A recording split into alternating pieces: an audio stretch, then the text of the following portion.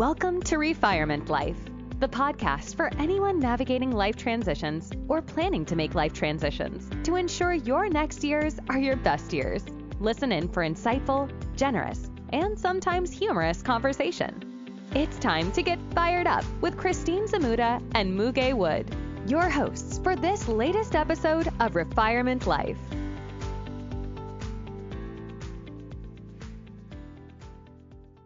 Hello and welcome to this episode of Refirement Life. We're excited to share a new topic, and this one is all about reinventing yourself through new careers and new explorations. I am excited to welcome back Muge, my co-host. I've been missing her as she's been traveling to Turkey, and I told her I miss her like the sun misses the moon because we have so much fun together. So we have Muge, and we also have a colleague and friend of mine, Danielle Glosser. And we're going to get into Danielle's background in just a little bit. But before we do that, just reflections from last week.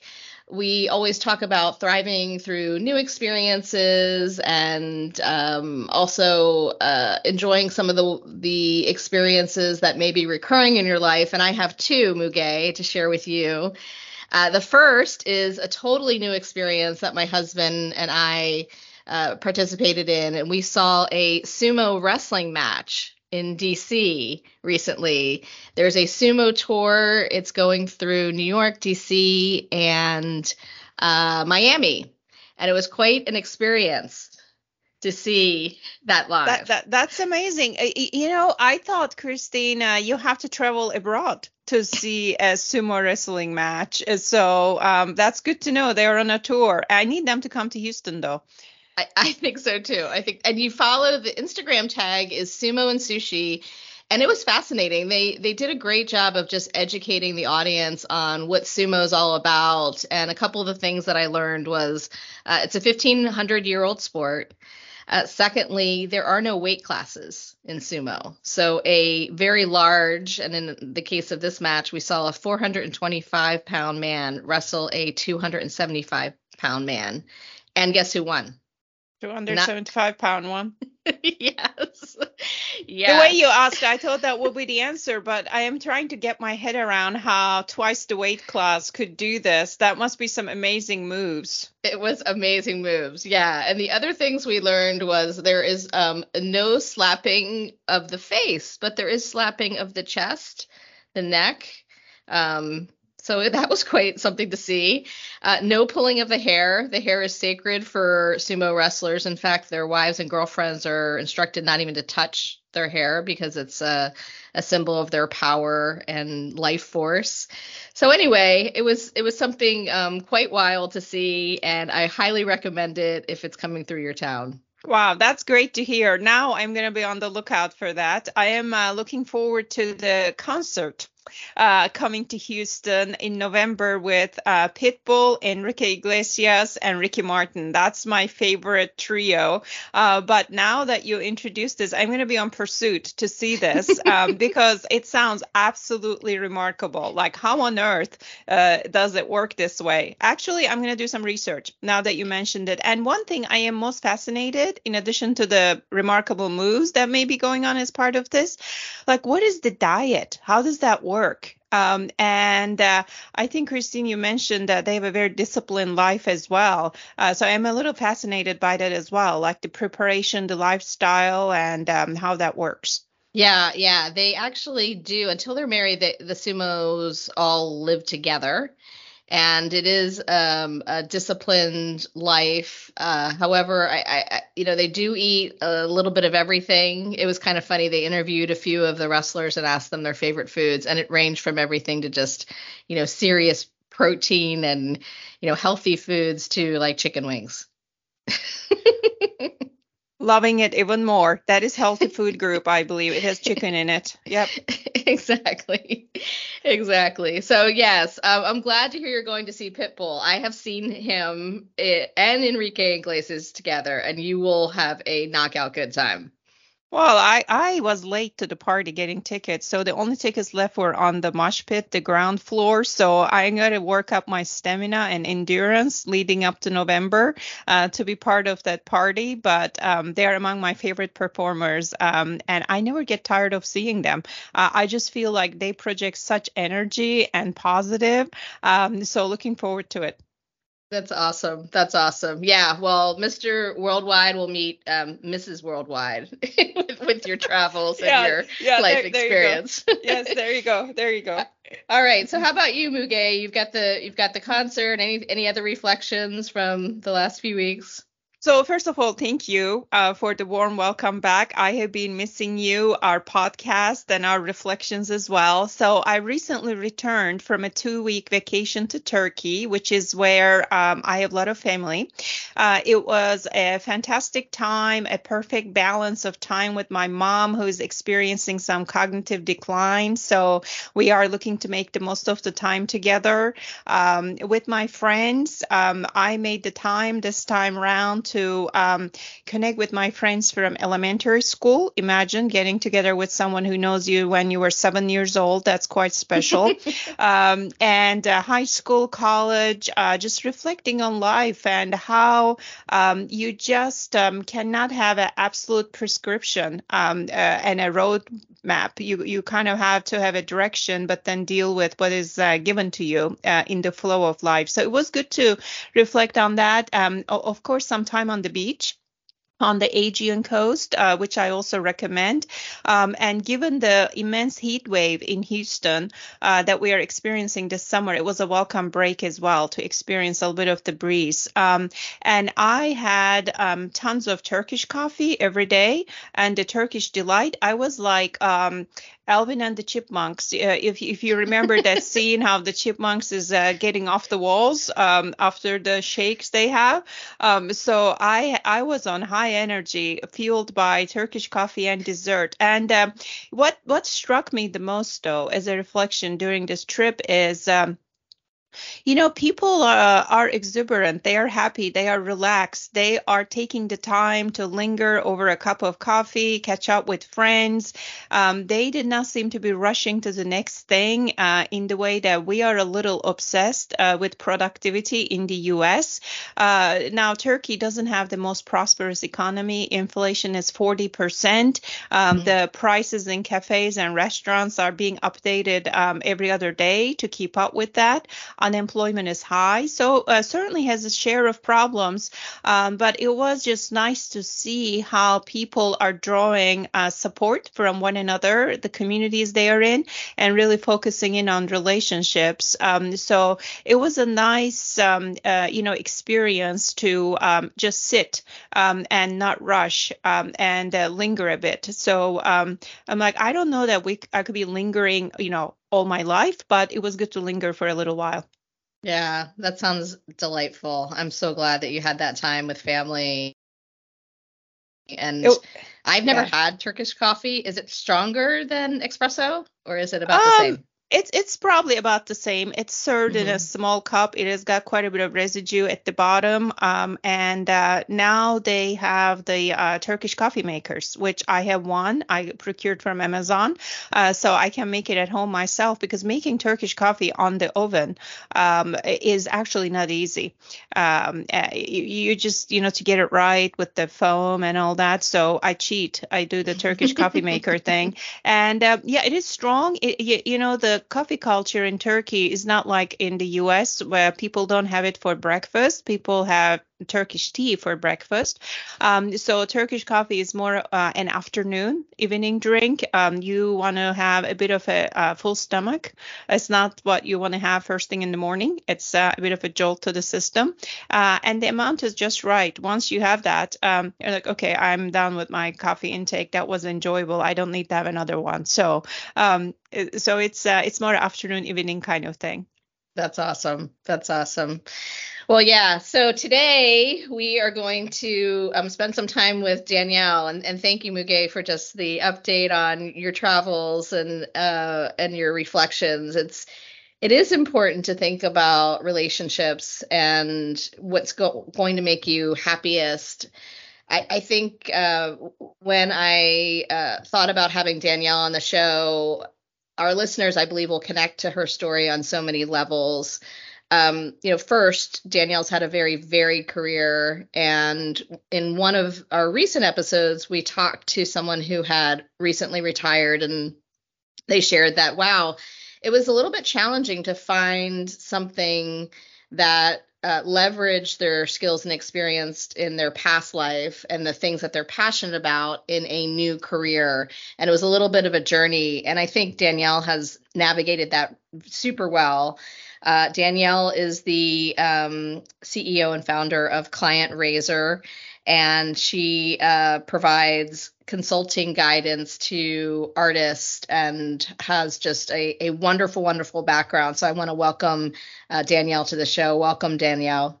Thank you. Thanks to both of you for having me on. And I love that you just shared like the highlights from your last show, because that's always fun to hear what people are experiencing and what's new and exciting.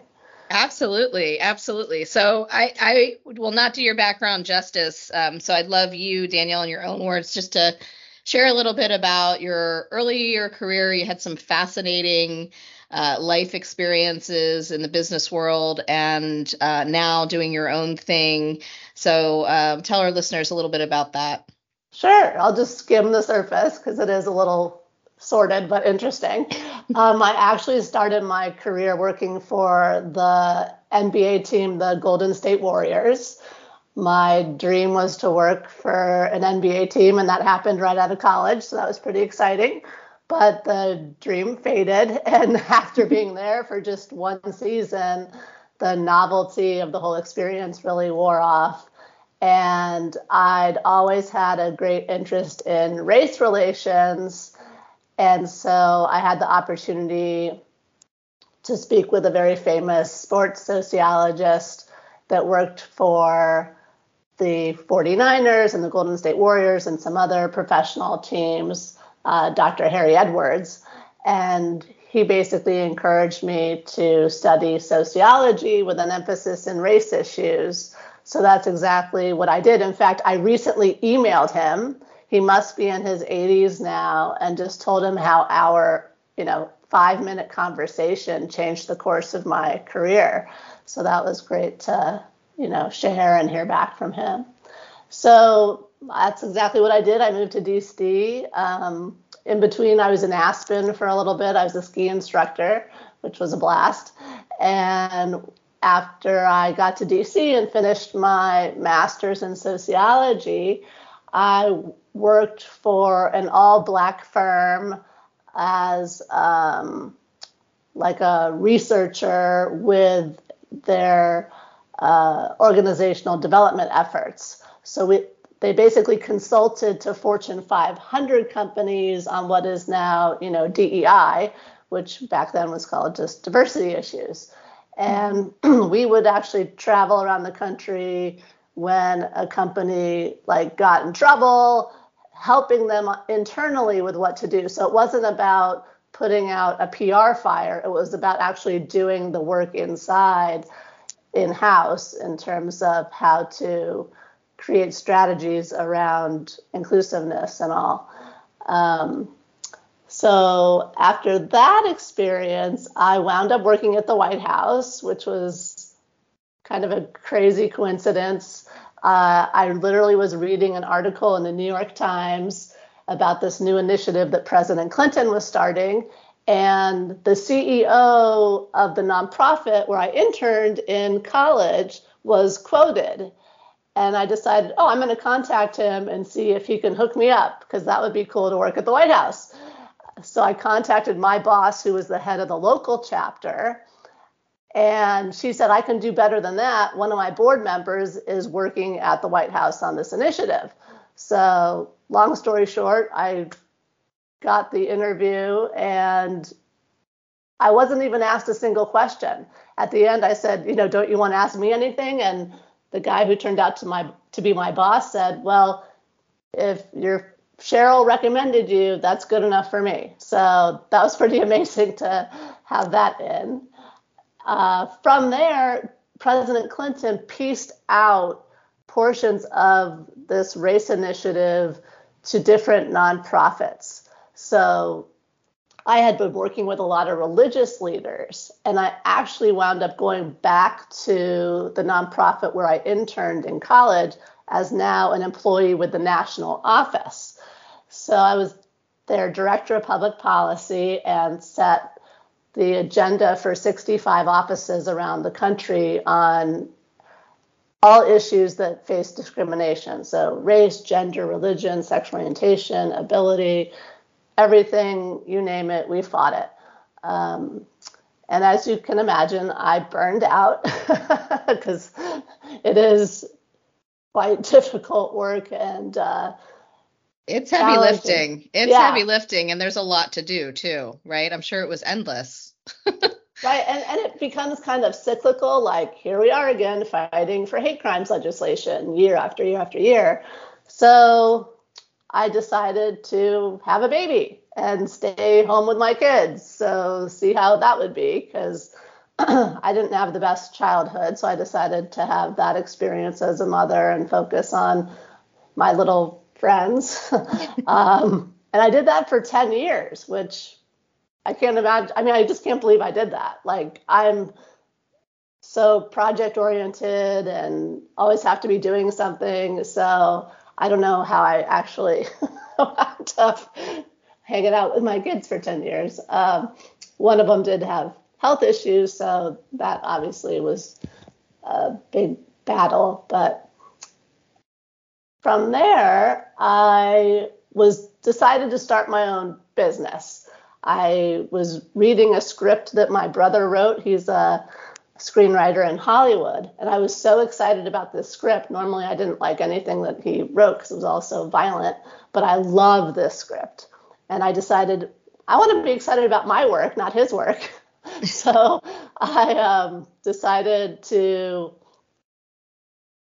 interview for a job that actually combined film and social justice issues, because I'd been helping my brother with a couple things. So I had a little insight into that world. And long story short, I found out they were going to pay me $15 an hour, which is what I paid my babysitter. And I didn't even get the job. And the process was insane. It was like way beyond what I went through at the White House. So after I, didn't get that position, that's when I decided I'm going to start my own gig. And I did a lot of research to figure out, okay, what am I going to do? Like, what's this business going to be about? And in the middle of my research, our neighbor, who's a very famous artist in DC, he asked me if I would help him by representing his art business. And I was like, what? I don't know anything about art, not educated in any way. And he said, well, look at your art collection and look at your interest in design. And I was like, what art collection? I mean, we have a fabulous art collection, but I never thought of it that way. So I decided to help him. And then I shared with a couple people that were assisting me with figuring out what I was going to do with my life, this new contract I had. And I got 2 more artists as clients, my friend's son and my friend's friend. So I decided, okay, I'm just going to focus on working with artists and see what happens. And it's been almost 9 years, and I've worked with over 250 artists in more than 20 states. That's amazing. That's amazing. And what a fascinating story, right, Muge? What a remarkable story. And Danielle, thank you for sharing. Thank you for being our guest today. And as you are describing your journey, I think any one of the experiences you called out sounds like a dream experience, right? Working at NBA, working at the White House, being a representative of artists. And yet you pieced together all of this. And what stuck to me in this conversation is you had multiple pivots. And you followed your heart, you followed your passions. And what I'm wondering is, if you could share a perspective on how you really came to terms with what your passion is and took the pivot. And the reason I am asking is a lot of us may think about what may be with a pivot, with an experience, but it is hard to take that step because we may be afraid of failure. We may want to be the sensible, responsible one and, fulfill our obligations rather than just following our instinct. So how did you think about and act on these pivots to find your passion and be really excited about what you do? Great question, Muge. Great question. Basically, while I was researching what I was going to do with my quote unquote business I was starting, someone told me to focus on what came naturally. So that immediately came to mind, which is networking. I love people. I love strangers. I talk to people in line at the grocery. I make, quote unquote friends wherever I go. I just went to my first sneaker con in downtown DC this weekend, and the guy in front of me wanted to buy a pair of sneakers from the guy behind me, but he didn't have enough money. So I basically told the guy in front of me how to negotiate the deal. I said, offer him half cash and one of your old pair of sneakers. And that's exactly what he did, and he got the deal. So I just am like naturally inclined to talk to whoever about anything and help them out.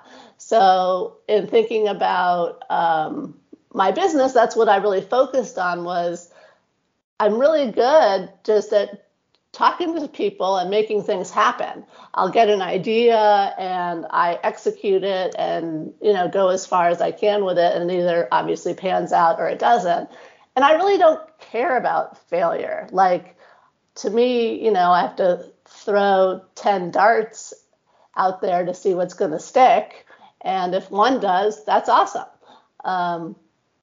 So I think for people that are looking to do something different with their career, it's really about focusing on what does come naturally and what you find to be fun, honestly. Like, I love what I do. I have a blast. I love artists. I mean, I love artists more than art because they're just so interesting and inspiring and creative, and there's just endless stories associated with each one of them. So that's what I would say to folks looking to do something different. Yeah. So, and now that you're in the driver's seat of your own business and you think about all the experiences you had working for other people, what kind of comes to mind? Are you happy you made the move when you did, or do you wish you made it sooner? Tell us a little bit about what that feels like. No, I don't really ever reflect on the past like that. Like, oh, I shoulda, coulda, woulda done this. Like, that's just not how I operate. I'm more about like valuing the experience for what it was and seeing what happens with what I'm doing now. So I've had a lot of great mentors in my career. My last boss at the nonprofit, when I was the director of public policy, like, I just loved him. I learned so much from him. Even when I was in college, I had an internship with what was then the Pac-10. And my boss there, really taught me how to keep track of conversations with people. So you're always moving forward instead of trying to figure out, oh yeah, where did I leave off with this deal? And so I just think that establishing those connections is important. And it's just as important to learn what you don't like to do as what you like to do, right? So I realized, here I was working for the Golden State Warriors at the age of 22, and I didn't like it. That was a huge shock, honestly, to me, that I got this amazing dream job and just did not love it. Yeah. It is important to know what you don't like and what fires you up. That's absolutely critical. Just thinking about, also just living life and living business experiences. I often share with friends that I mentor and coach that you're the sum of all the experiences and all the people that you've met. Right. And sometimes, those experiences could be positive, sometimes they could be negative, but you're bringing everything to the next role to make you more successful in all likelihood. And that's happened in my current business. I mean, everything's not, milk and honey here. I definitely get a client now and then that is unhappy and have to, try to work through that. Or I'll invest a lot of money in something that doesn't pan out. So I definitely think that you do have to just be flexible and maintain a positive spirit in order to take in each experience for what it is. Right. And move on. Yeah. I think you hit some really important points, Danielle. One, being in touch with what really fires you up, what comes to you naturally, and then acting to honor that without regrets, and moving forward. So the mindset, I think you apply to it really matters. I have a friend recently who was recommending a bottle of wine to me, and she's like, this is really great, and it's $25. It's only $25. So she's almost apologizing for this recommendation. I said, look, do you like this wine? And she said, I do. I'm like, great, enjoy it. Don't apologize for the price. It doesn't matter if it's $1,000 or $25 or $5. You enjoy it, then you drink it. So I think being able to really recognize what fires you up and acting on it is so key to being joyful, which has started the in essence of these podcasts. I would like to come back a little bit to your journey the past 9 years to start your own business, which is a dream for many, something I would like to experience at some point, having been in corporate America for 30 years. Wow. Maybe at some point I move into that. So that's something I think about. What does it take? So what are your suggestions, Danielle, in addition to what you shared, to take the leap to start your own business? Well, first off, it's not for everybody. I mean, you work alone all the time, and you have to be your own Energizer bunny. So you really have to be able to assess if this is something you would like to do full time, because you wear all the hats, and it's more than full time. So if someone works in corporate America 60 hours a week, don't think you're not working 60 hours a week. I think that depending on if it's what product or service you're starting with your business, you have to market it. Like, you have to be knowledgeable about marketing. You have to be committed to marketing. I think half of my time or more is spent on marketing. It's a constant output. Like, sure, people contact me because, my website's set up by SEO and referrals from current clients, and I do workshops and social media, but I'm constantly generating new ideas, new connections. In fact, I'm doing a social media post next week that just lists all the things I'm working on right now that my clients just don't know about, because I sit in my office by myself and do my Zoom consultations or go to exhibitions or other meetings or whatever. But I think it's important to share with them, like, what am I creating that's new and different that they might be included in the future. So there's no formula for starting your own business. I think that you just have to really think through what it is you want out of that experience, because it's, again, a lot of marketing and everything under the sun falls on your shoulders. Yeah, you make a great point about being your own cheerleader a lot of times instead of fitting in a infrastructure that is readily made for you with multiple functions fulfilled by different people. And it reminded me a little bit about, writing a book, being an author, right? It sounds very appealing. I can write a book from anywhere, any time of the day. But then you think about it, it's actually a really solitary experience, and you got to be really motivated to do it. And I'm not saying this is the same as that, but it reminded me of that a bit. And the other thing, Danielle, you called out that I think feels your business, your passion so important is you said you love the artists that you represent even more than the art itself. So I think when you are in the business of being service to somebody or to a segment, that in and of itself probably becomes a positive force as opposed to just saying, I want to be my own boss. That's good, but then what for, right? What's the end goal? So when you find that goal, I think it's a beautiful thing. It sounds magical. So we are coming down yet again, about 30 minutes into our podcast. Christine, any other perspectives we want to make the best of Danielle's time and experience here with us? Yeah, well, I think for our listeners, I mean, three things that I took away from Danielle's story is first, Danielle operates in a way that's very awake, right? I mean, she's looking for opportunities. She is grateful for connections, for mentors, and she's taken the time to make that a part of her life and her the way she operates in the business world. So I think, for our listeners first, if you have those people who have helped you at different stages in your career, no matter how long ago it was, send them a note, right? Send them a text. Absolutely. We've talked about that in the past.